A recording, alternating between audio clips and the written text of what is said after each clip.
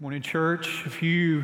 As we continue to worship, would take your copy of God's Word and turn with me this morning to the Gospel of Mark, chapter 13. For those of you that are visiting with us this morning, those of you that are worshiping from home this morning, we continue in a series through the Gospel of Mark. We come now to Mark chapter 13. As we think about the end of the world as we know it, the end of the world as we know it. Mark chapter 13. Mark chapter 13 is the most sustained portion of Scripture in Mark's Gospel of a teaching of Jesus. It contains not only a prediction in verses 2 through 23 of the destruction of the Temple of Jerusalem in AD 70, but it also contains a prediction of the second coming of Christ, a day that we do not know. And so in these two predictions, an immediate and an ultimate prediction, we are reminded of his comfort to us that he provides in and through his word. About a decade ago, were driving into Memphis, and you came down, I guess at that time it was 78, now it's I-22. Right before you got into Memphis proper, you would have seen this billboard. It's a billboard that was put up by a ministry called Family Radio. The founder of the ministry is a gentleman by the name of Harold Camping. And so the prediction is pretty clear. You see it here, Judgment Day, May 21st, 2011. Notice in the yellow, the Bible guarantees it. Family Radio and its followers, literally, the followers sold homes and possessions, pulled their money together so that 1,200 of these billboards could be put up nationally. 2,000 of these billboards were put up internationally. Hundreds of thousands of dollars were spent to be able to proclaim that the day of Jesus' second coming would be May the 21st of 2011. The day came, the day went, and Jesus did not come back. Not to be deterred, Camping said, actually, my calculations were a little bit off. He's actually coming back 6 months later, and so there was another prediction in October, and again, he did not come back. The New Yorker magazine interviewed Harold Camping about the way that he got this calculation, the precise date, and these were his words. It is a mathematical calculation that would probably crash Google's computers, he said. It involves, among many other things, the dates of the floods in the Bible, the signals of numbers in the Bible, multiplication, addition, and subtraction thereof. Thousands of followers were destitute and left disillusioned by the failure of this prediction coming to pass. It's not a new prediction, though. And what I mean by that is for thousands of years, there has been a emphasis upon the second coming of Christ and the specificity of actually claiming a date and insider knowledge of a date. There was a group of people called the Millerites. The founder of that movement was a man by the name of William Miller, and he gathered together followers. They went up on top of a mountain, and he proclaimed to the followers, March the 21st, 1844, Jesus is coming back. They went up to the mountain. He did not come back. Again, thousands of followers were left destitute and disillusioned. There is an audience for end-time speculation. Think about the popular fictional set of books called the Left Behind series. For those of you that need some indication of what that is, it's a book that was written, books that were written by Tim LaHaye and Jerry Jenkins. There's a very specific interpretation of the second coming of Christ and the events around it. Do you know how many copies of these books have been sold? 80 million copies. To give you some precedent of what that means, The Hunger Games and Katniss Everdeen, her books, that was 65 million. So 80 million, 65 million. I mean, there is an audience for end times speculation. So what do we do with these types of predictions? What does Jesus tell us about the prediction of his second coming? Well, here in Mark chapter 13, in verses 24 through 37, there is a clear, clarion call for all of us as followers of Jesus to heed and to hear in regard to the coming of Jesus in his second coming. Read with me in verse 24. But in those days, after the tribulation, the sun will be darkened and the moon will not give its light, and the stars will be fallen from heaven, and the powers in the heaven will be shaken, and then they will see the Son of Man coming in clouds with great power and glory. And then he will send out the angels and gather his elect from the four winds, from the ends of the earth to the ends of heaven. Verse 28, from the fig tree learn its lesson. As soon as its branch becomes tender and puts out its leaves, you know that summer is near. So also when you see these things taking place, you know he is near at the very gates. Truly I say to you, this generation will not pass away until all these things take place. Again, verse 30 is referencing back to verses 2 through 23, which was the imminent destruction of the temple in Jerusalem. Then, verse 31, heaven and earth will pass away, but my words will not pass away. But concerning that day or that hour, no one knows, talking about the second coming of Christ, verse 32, not even the angels in heaven, nor the Son, but only the Father. Well, what are we to do? Be on guard, verse 33, keep awake, for you do not know when the time will come. It's like a man goes on a journey. When he leaves home, he puts his servants in charge, each with his work, and commands the doorkeeper, stay awake. Therefore, stay awake, for you do not know when the master of the house will come, in the evening or at midnight, or when the rooster crows, or in the morning, lest he come suddenly and find you what? Asleep. And what I say to you, I say to all, stay awake. From Mark chapter 13, I want you to see two truths about the second coming of Christ that we know for certain, and one thing that we don't know. Let's start with what we don't know. We don't know when Jesus is coming back. Can I say that again? We do not know when Jesus is coming back. Mark chapter 13, verse 32, but concerning that day or that hour, no one knows, not even the angels in heaven, nor the Son, only the Father. Luke, in his sequel to his gospel, the Gospel of Luke, he's writing the Acts of the Apostles. He comes right before Jesus ascends into heaven, and these are the words of Jesus, verses 6 through 7 of Acts 1. So when they had come together, the followers of Jesus, those early disciples, they asked Jesus, Lord, will you at this time, like right now, Jesus, will you restore the kingdom to Israel? And he said to them, it's not for you to know times or seasons that the Father has fixed by his own authority. These sections of Scripture, Luke and the Acts of the Apostles, Mark's Gospel, there's a corollary passage in Matthew's Gospel and also in Luke's Gospel here that say the same thing that Mark is saying in this passage right here. It explicitly forbids Christians from claiming the knowledge of dates and times of the second coming of Christ. Jesus says you don't have to worry with that. You don't have to worry about trying to predict the date and the time of when I am coming back. It is an act of incredible human presumptuousness to claim to know the dates and the times of his second coming when Jesus himself says, angelic ambassadors don't know that. I do not know that in my earthly ministry. Now, listen, we got to take a little aside here. There's a lot of asides we can take in Mark chapter 13. But you're walking through Mark chapter 13, you're reading this passage and you say, what?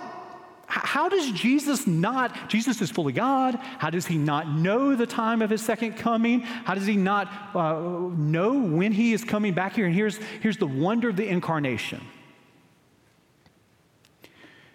That Jesus, the divine Son of God, comes to this earth and is born of a peasant by the name of Mary. He is fully human. He's a Jewish carpenter fully. And what does Scripture tell us? He has to grow in wisdom and in knowledge. He doesn't come pre-programmed. He has to learn to talk. He has to learn the Old Testament Scriptures, his Scriptures, the Hebrew Bible. He grew, Luke tells us. He grew in wisdom. He grew in stature. So he, being Jesus, took upon himself earthly limitations. The greatest of those earthly limitations was what? Death itself.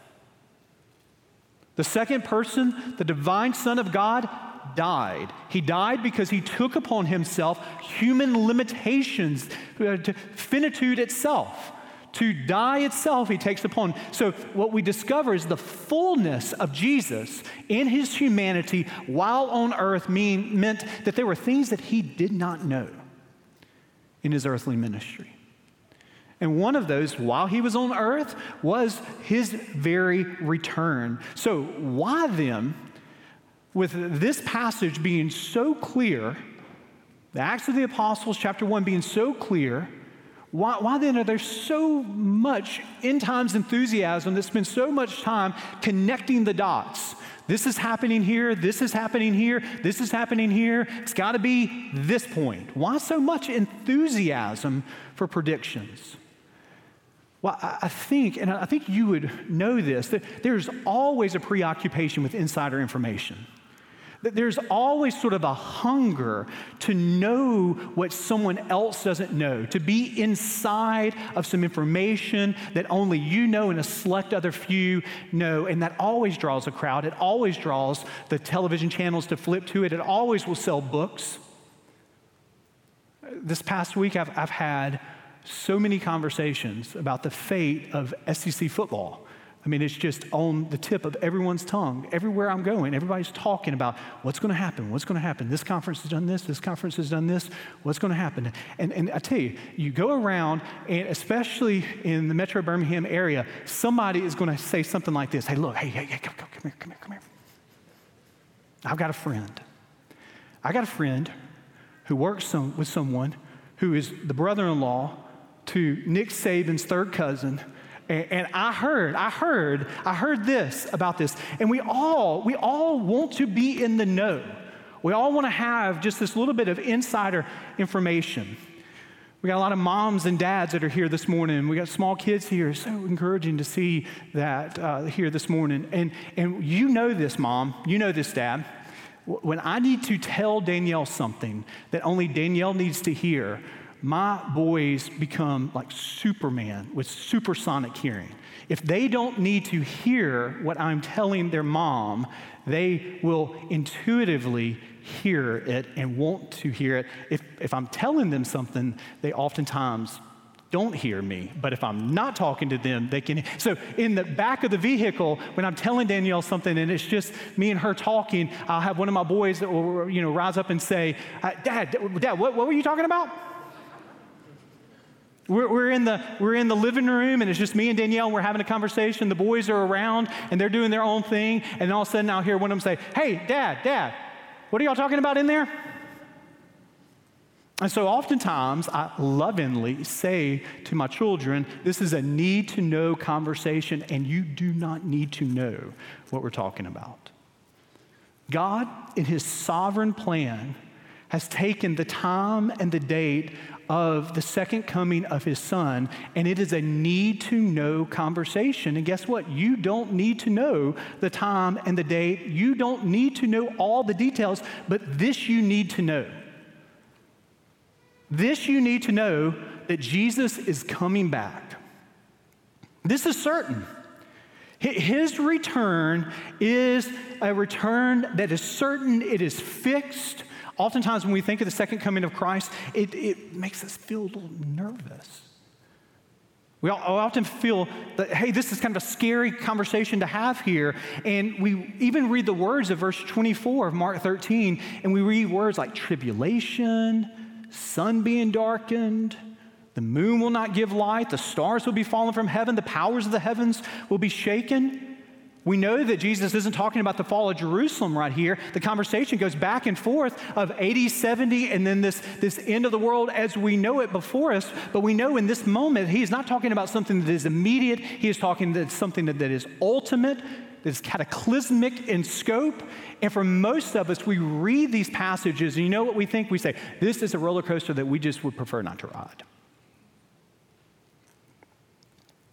And I think we misunderstand what Jesus is saying. He is drawing in verse 24 and beyond, he's drawn upon Old Testament language to speak to Mark's original listeners who thought what about the sun? Thought what about the stars? Well, what they thought still kind of carries over today, but what they thought was, hey, listen, the sun, the stars, these are heavenly powers that influence all of human affairs.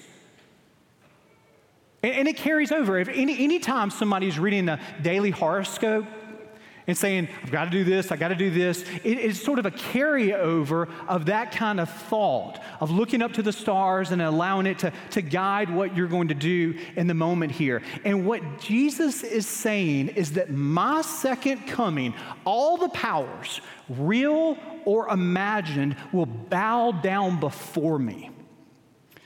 That all of the elements of creation will give way when I rend the heavens and enter into human history in my second coming. All will bow down because I am the sovereign Lord who is coming back again. Now he's coming back. Do you notice in verse 26, the description, Son of Man? Now, this is a title that Jesus utilizes all throughout the Gospels, but it was a title that absolutely confused the Jewish leaders of the day because they had read Daniel chapter 7. You know what Daniel chapter 7 verse 13 says? It says that the Son of Man is coming back, and the Son of Man is going to come as a conquering king who's going to kick out foreign foes from Israel. He's going to restore Israel to its proper Davidic dynasty. And then Jesus shows up, and he is crucified. He can't be the Son of Man. He comes to bring about this spiritual kingdom in his incarnation. He dies upon a cross.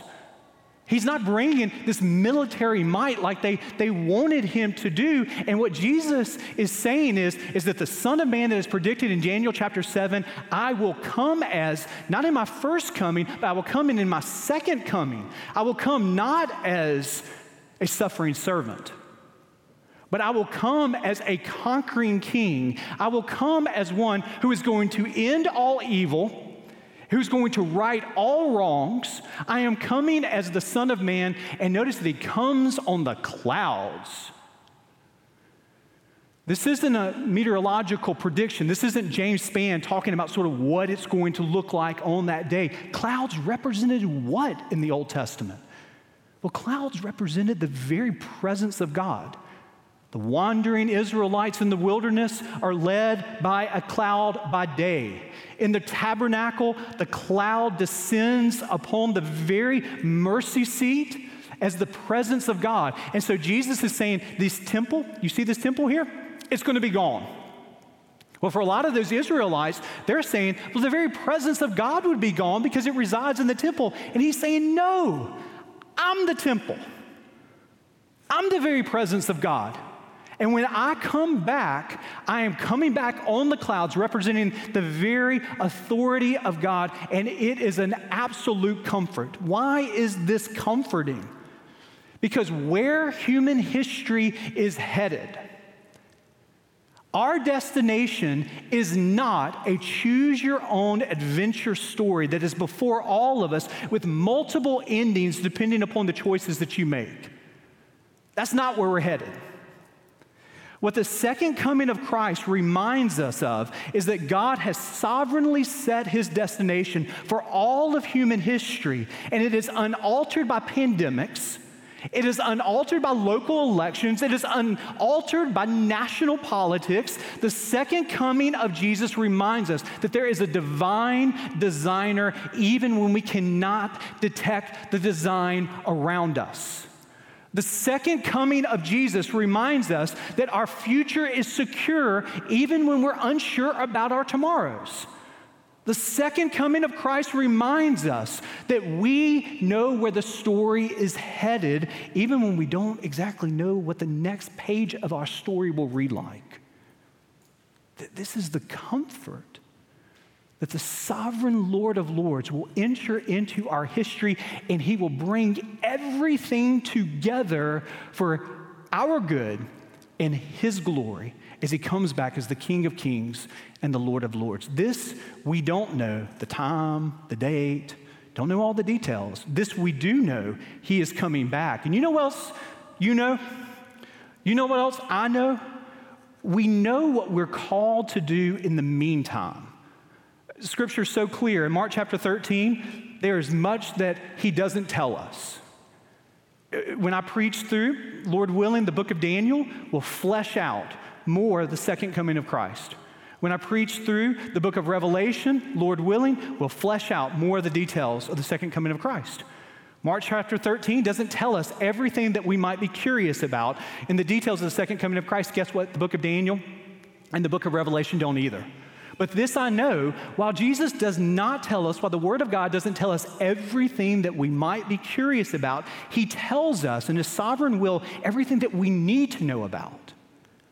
And what we need to know is what we are called to do until He comes back. Now look with me, 5 times we have this imagery starting in verse 33 of your call and my call. Anytime Scripture repeats things, it is an exclamation point.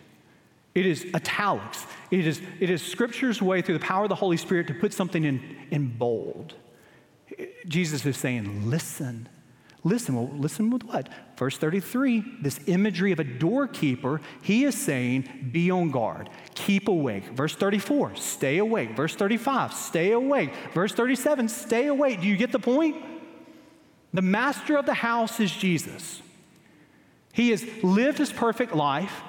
He has left the house. He's ascended to the right-hand throne of the Father. He's going to come back. He empowers His servants to do His work. We have a commissioned authority that has been granted to us, and one of the callings that we have is to stay awake, be alert, be on guard. He is telling you, He is telling me that we're called to steward the gifts that He has given us until He comes back as the master of the house. So what are you called to do? Well, stay awake as you love Him. What are you called to do? Stay awake as you worship Him. What are you called to do? Be alert. Stay awake as you serve Him. What are you called to do? Stay awake. Be alert as you tell others about Him. What are you called to do? What am I called to do? We are called to stay awake and live for Him. Don't fall asleep. Don't forget that He is coming back. Stay awake. Imagine with me a father, a husband, who's been deployed for 9 months. On a military tour, he sends out a hastily written email to his bride, reads simply, tour finished early, catching a cargo flight back home, see you in 2 days. Imagine this father. Imagine this husband who arrives on the front door, eagerly waiting to see his family, and his family is in utter turmoil because they've spent the last 36 hours arguing, would Dad arrive in the afternoon or would Dad arrive in the evening?